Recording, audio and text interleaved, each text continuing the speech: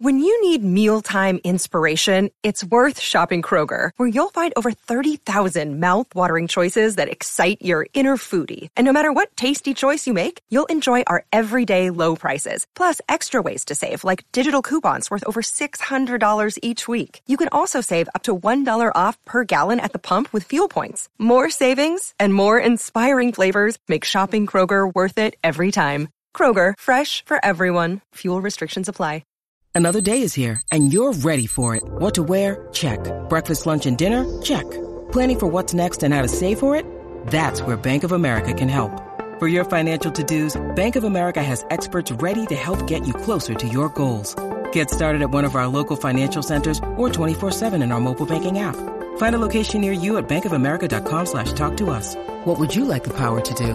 Mobile banking requires downloading the app and is only available for select devices. Message and data rates may apply. Bank of America N.A., member FDIC.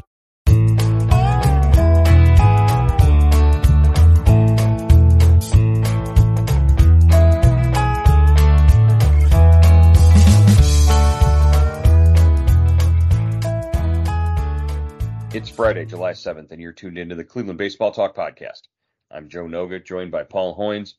Hoynesy, the Guardians smashed their way to a 6-1 win against the Kansas City Royals in the opener of a 4-game series.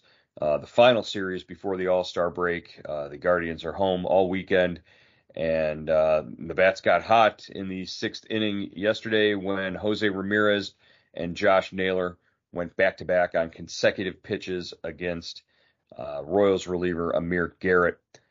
Just a nice way to start off the final series of the homestand, the final series of the first half of the season. The Guardians looking, like they'd hope that the offense could look. A 3-home run game is not something you see all that often out of this club. Yeah, Joe, I think they were inspired by the Atlanta Braves visit here. When the Braves hit, 8 home runs in the 3-game series. Just kind of, I don't know, they didn't reach Euclid Avenue, but they came close. And, the Guardians had, like you said, 3 home runs. Ramirez and Naylor go back-to-back. Just an impressive all-around performance. And it kind of gives you some, in this season where, they can't seem to make up their mind. Are they a good team? Are they a bad team? Are they just going to vacillate? Are they going to tread water? This was a good sign. This was a good overall team win. Yeah, and Terry Francona before the game telling us a story about how he was on his way out of the ballpark after that Wednesday night loss to Atlanta. He was on his hog. He was on the scooter zipping through the service level of the ballpark, and he rolled past a couple of Braves players who were feeling good about themselves, walking out of the park, walking to the bus, and he pulled up next to him and jokingly he said, "Good thing you guys are heading out of town because we were just getting ready to kick your butts."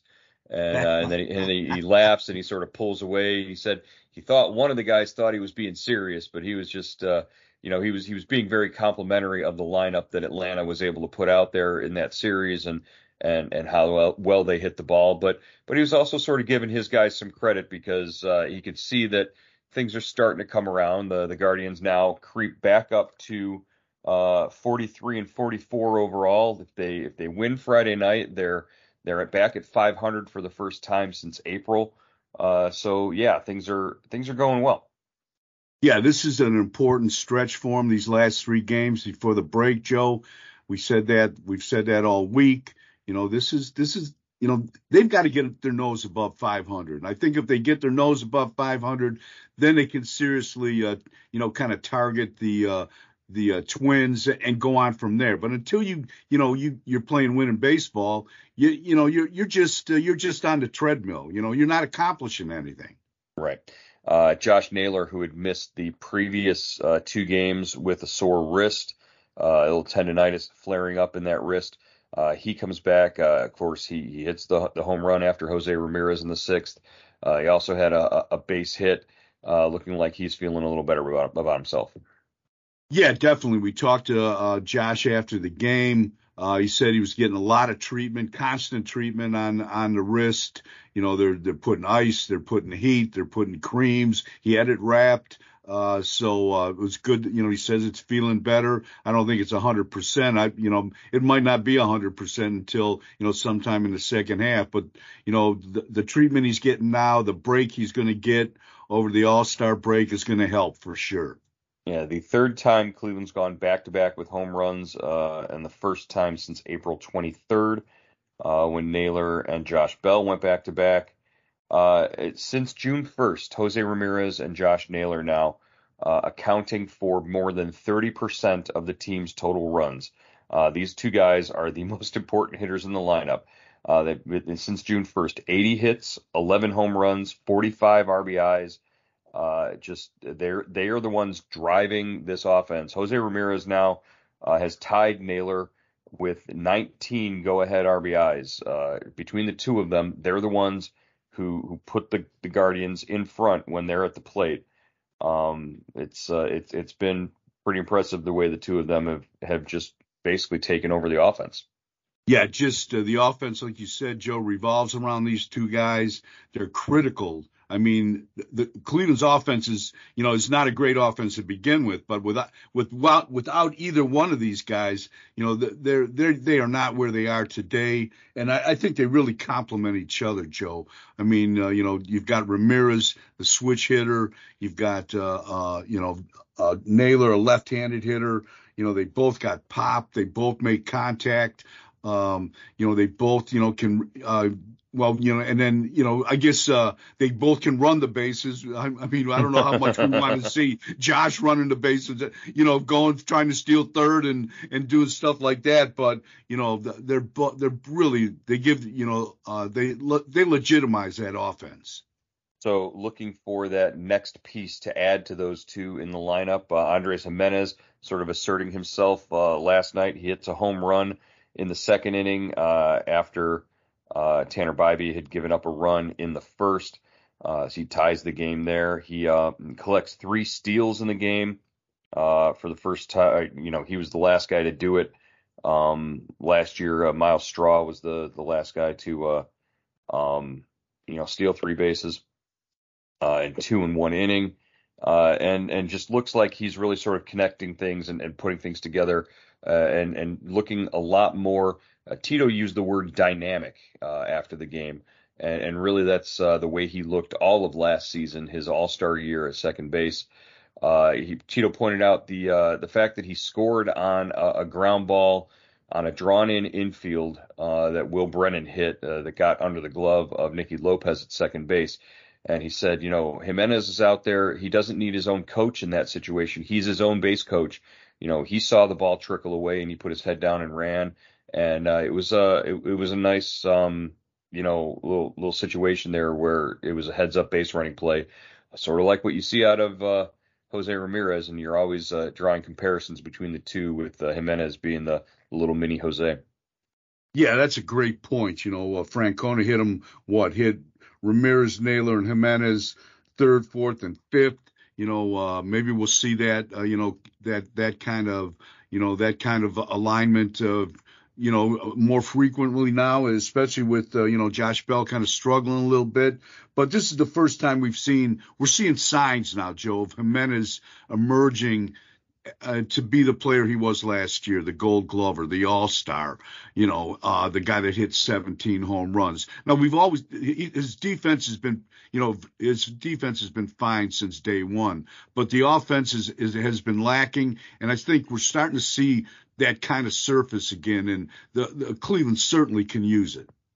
Tanner Bybee, the rookie on the mound, started the game through 45 pitches through the first 2 innings, gave up a run, but then really settled in and got through 5 and worked out of a couple of jams, helped out by some nice defense by Miles Straw and a couple of nice plays by Jose Ramirez. But, Bybee, he doesn't get the win because they were tied when he left the game. But certainly, the kind of effort that you like to see out of the rookie. And Tito, pulled him after 5. He was around 85, 87 pitches, something like that. And 91 pitches he threw. 91 pitches. 91 pitches. He threw 50 strikes. But Tito said he could have sent him back out there for the 6th inning. but just trying to keep things from getting too overwhelming and trying and piling up innings and pitch counts and all that, to try and make sure that these guys are available and healthy at the end of the season this year. Yeah, definitely, Joe. And we saw what the move they made with Logan Allen. I don't think they want to do that quite right now with Bybee. He's pitching well. He's keeping him in ball games. But the 4 walks were a concern. I think obviously, like you said, he didn't have his best command in those first 2 innings. He was up to 46, 47 pitches in the first 2 innings, and that really puts a strain on a pitcher. But he came back and he gave him 5. And that's an encouraging sign. And you hope that he rests over the All-Star break, and they can continue to kind of get good innings out of him while protecting him at the same time. And that's a hard thing to do, Joe. I think you're walking the razor's edge with all these guys. Yeah, Tito mentioned that in his post game, just trying to balance all of those things and developing the young players as well at the same time. So it's a real tough needle to thread, and they've been trying to do it for a while. Eli Morgan picks up the win in relief. He came out and gave them a strong inning with 2 strikeouts, and over his 33 appearances, he's 4-1, 1.72 ERA. And this is the Eli Morgan that we saw for stretches last season, and at times Tito was calling him one of the most important weapons that they had out of the bullpen. It looks like Morgan has really settled in and carved out a niche for himself in this bullpen, and his value is just skyrocketing. Yeah, definitely, Joe. I mean, Eli, made the transformation from a starter to a reliever last year. Had a great first 2-3 months of the season. He was Francona's go-to guy. Probably, and Francona will tell you that he probably went to him too much. I think Eli got overused a little bit. He hit a rough patch, but he came back at the end of the year. And this season, he's added that slider to that changeup and his fastball, and he's really kind of settled into this role. He's grown into it, and he's just been a big part of that bullpen. Yeah, it's good to see the Morgan. A guy, he could have gone. After starting a few games, he could have gone and sulked about moving to the bullpen, and instead he's embraced it and really just sort of taken to this role. And you can tell he's somebody that Tito really sort of trusts in certain situations. Speaking of trust in certain situations, hey, don't forget to subscribe to Subtext. Trust us to bring you all the the information that that you get it before you get it on Twitter, you get it before you get it anywhere else posted on the internet. Subtext for the Guardians, Cleveland.com/subtext. It's $3.99 a month to subscribe. 216-208-4346 if you want to send a text message to subscribe. I know a couple of the guys in the Guardians clubhouse like to subscribe. They find out what's going on. Certainly, they check up on us to make sure that we know what's going on. It's a dangerous proposition, Joe. There you go. So just go ahead and sign up for that. 216-208-4346. Send a text message, and they'll send you a link to subscribe.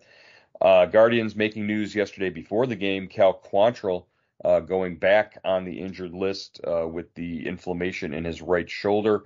The first 2 outings back off the IL were just not good for Cal, and you could tell that something was wrong. Tito said that the major reason why they're trying to give him this time off is because his work in between games is what's being affected by the sore shoulder. Yeah, Joe, and that was the same problem, the same reason they put him on the IL the first time. That's what, Quantrill told us when we were in Arizona, that, he really wasn't able to get the work in between starts that he wanted to because of the pain in his shoulder. He got an injection. He said he was feeling better, but obviously, that was just a temporary cure. I think they really want to get, kind of drill down onto this thing and find out what the reason is, get him healthy, and see, just how productive he can be when he comes back. Because, you're not accomplishing anything right now when, you come back 2 starts and you go back on the IL. I mean, you're hurting yourself. They're hurting, Cal, they're hurting the team. They've got to find out, just what the problem is and go from there. Yeah, and you and I were talking the other day and just saying, these guys walk around with some degree of shoulder pain at pretty much at all times from spring training until the end of the season. It's just a matter of, how much they can power through and work through and get their side throwing in between starts that determines how fine they can be and how much command they can have and that kind of stuff. So you're not walking 5 guys in a game or hitting barrels and giving up 11 hits in a start. So, give him some time to sort of reset things, get the shoulder feeling right and feel like he can, be in a groove when he goes out there on the mound as opposed to, just heating it up from with no touch, no feel. And maybe we'll see some better results from him on the other side of it. Yeah, Joe, I think he was, this is his first time. This was his first time on the IL the last time.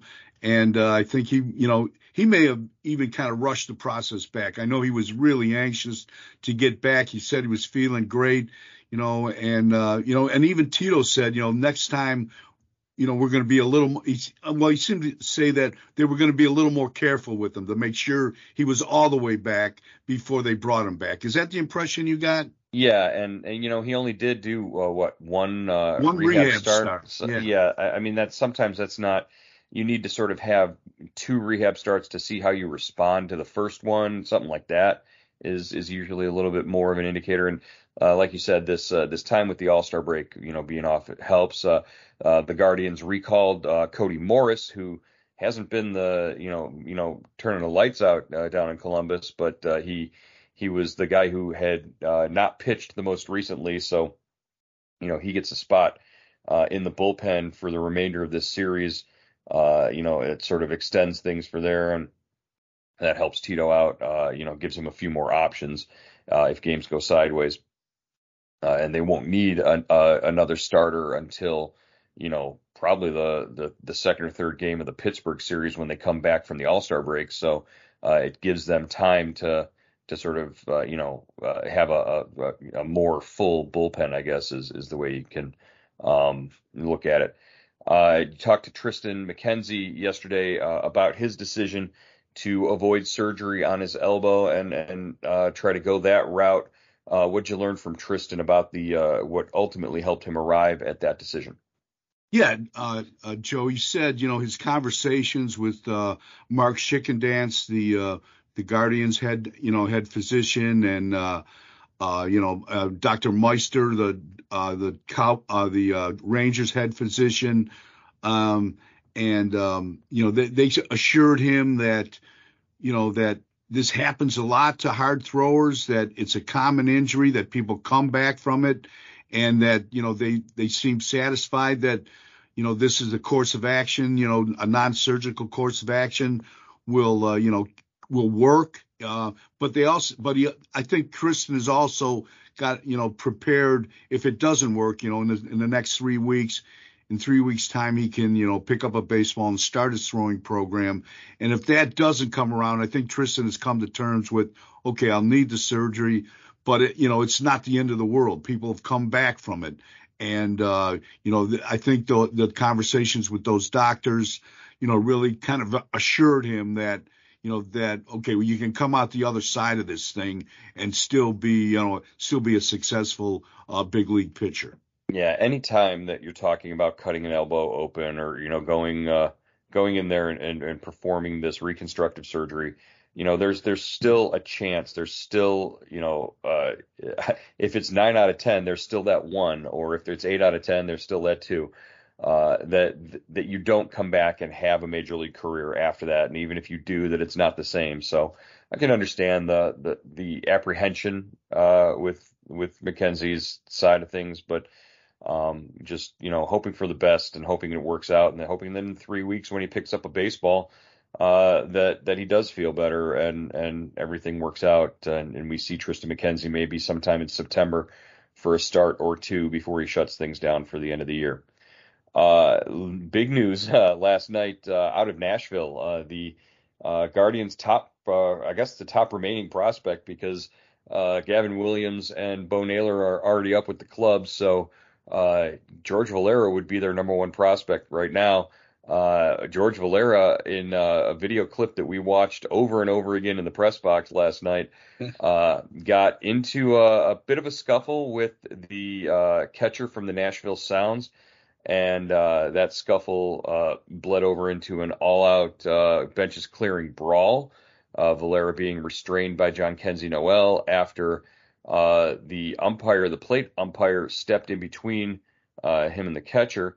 And it appeared on the video that Valera shoved the umpire out of the way to try and get at the catcher, stuck his finger in the catcher's mask at one point. Don't know why or don't know what sort of ignited the fight, but from the video and from what we saw, it looks like George Valera is going to be suspended for at least a game or two. Yeah, I would think George is going to take a seat there on that, for that. Both guys will probably get, suspended. And you can tell George wasn't a hockey player, because if he was, he would have never stuck his fingers in the catcher's mask, because he may not have come back with all 5 digits. So that was but sometimes things happen, Joe, and it's that time of the year. It's hot. It's muggy. You've been, Valera's had a frustrating year with injuries. He hasn't been on the field as much as he'd like to. I think, both of us would agree if he was healthy and he, from the get-go in spring training, he probably would be up here. We probably would have gotten a look at him already, but so I'm sure all that kind of rolls into one big one big ball of frustration, and sometimes it boils over. Yeah, so we'll follow that story and see how Valera comes out on the other end. One other item I want to mention: Tito sort of made it a point to tell us before yesterday's game in his pregame meeting about Larry Doby Day and the way the team honored Doby on July 5th. At the game against Atlanta, Tito said that at one point he was standing on the warning track, listening to the national anthem. He looked over and Larry Doby Jr. and his family were 10 feet away from him, and the thought occurred to him, that Tito Francona, Terry's dad, and Doby, they were traded for each other twice, which is astounding in the first place. But the two of them were playing in the big leagues at a time when they couldn't eat at the same lunch counter together, and there was just it was a dark time in this country when things just weren't equal and right and fair, and what Doby had to go through. So Terry decided to, after the anthem was over, to go down underneath the dugout there, grab a silver Sharpie, and wrote Larry Doby's number on his cap. Number 14, DeMarlo Hale helped him do it as well. I think DeMarlo put it on his cap. Not the biggest form of protest or the biggest form of sort of outward sign there, but he just felt like he had to do something. And it brings up the point here, or the topic, or the discussion, or the frustration that I guess the franchise is feeling, because you look around on Jackie Robinson Day, when Jackie Robinson broke the color barrier in Major League Baseball, and every player in the league wears his number 42. You look over at what the Pittsburgh Pirates were able to do for a couple of years, in the entire team wearing Roberto Clemente's number 21 during Clemente Day in September. It wouldn't take away from either of those two things if you let the Guardians wear number 14 to honor Larry Doby on July 5th, the day that he broke through in the American League. But it just doesn't seem like the league or the club are able to come together on an agreement to get this to be something that can happen. Yeah, Joe, they did it once in 2007, where, the whole team wore number 14 when they were called the Indians. And they were kind of, they got chastised by Major League Baseball for doing it. Last year, I think they wore a patch, right, on Hmm. Dobie's on the 75th anniversary of Dobie, breaking the color line a few months after Jackie Robinson did. So, I'm not sure what the reason is or why they've been unable to the organization has been able to take it as far as they want, but it's certainly overdue. There's nothing wrong with it. I think it's a celebration of baseball, and it should be done. They should do it. There's no reason not to do it. Yeah, and to use Tito's words, he says it hurts him. It frustrates him to the point where, it hurts him that it really frustrates him. And I think maybe Terry's got enough pull. If his name is out there saying that this needs to be done, maybe the league takes another look at it and gets a change put in place. I think it would be certainly something that's welcomed by not just the Guardians and their fans, but really throughout the league as recognizing Larry Doby as the pioneer and the trailblazer that he was. Certainly nobody around here will ever forget that. All Yeah, right, Hoynes. Joe, a big proponent of that is Paul Dolan. I mean, Mhm. he is a huge Larry Doby proponent. So, if anyone's going to have the muscle to get something through, I think it would be Dolan. That'd be great. All right, Hoynes, that's going to wrap up today's edition of the Cleveland Baseball Talk podcast. We will be back with more next week. The All-Star break is almost upon us, and we'll be talking about everything going on in Seattle when we get back. Talking to you again on Monday. We'll check in with you then. All right, Joe.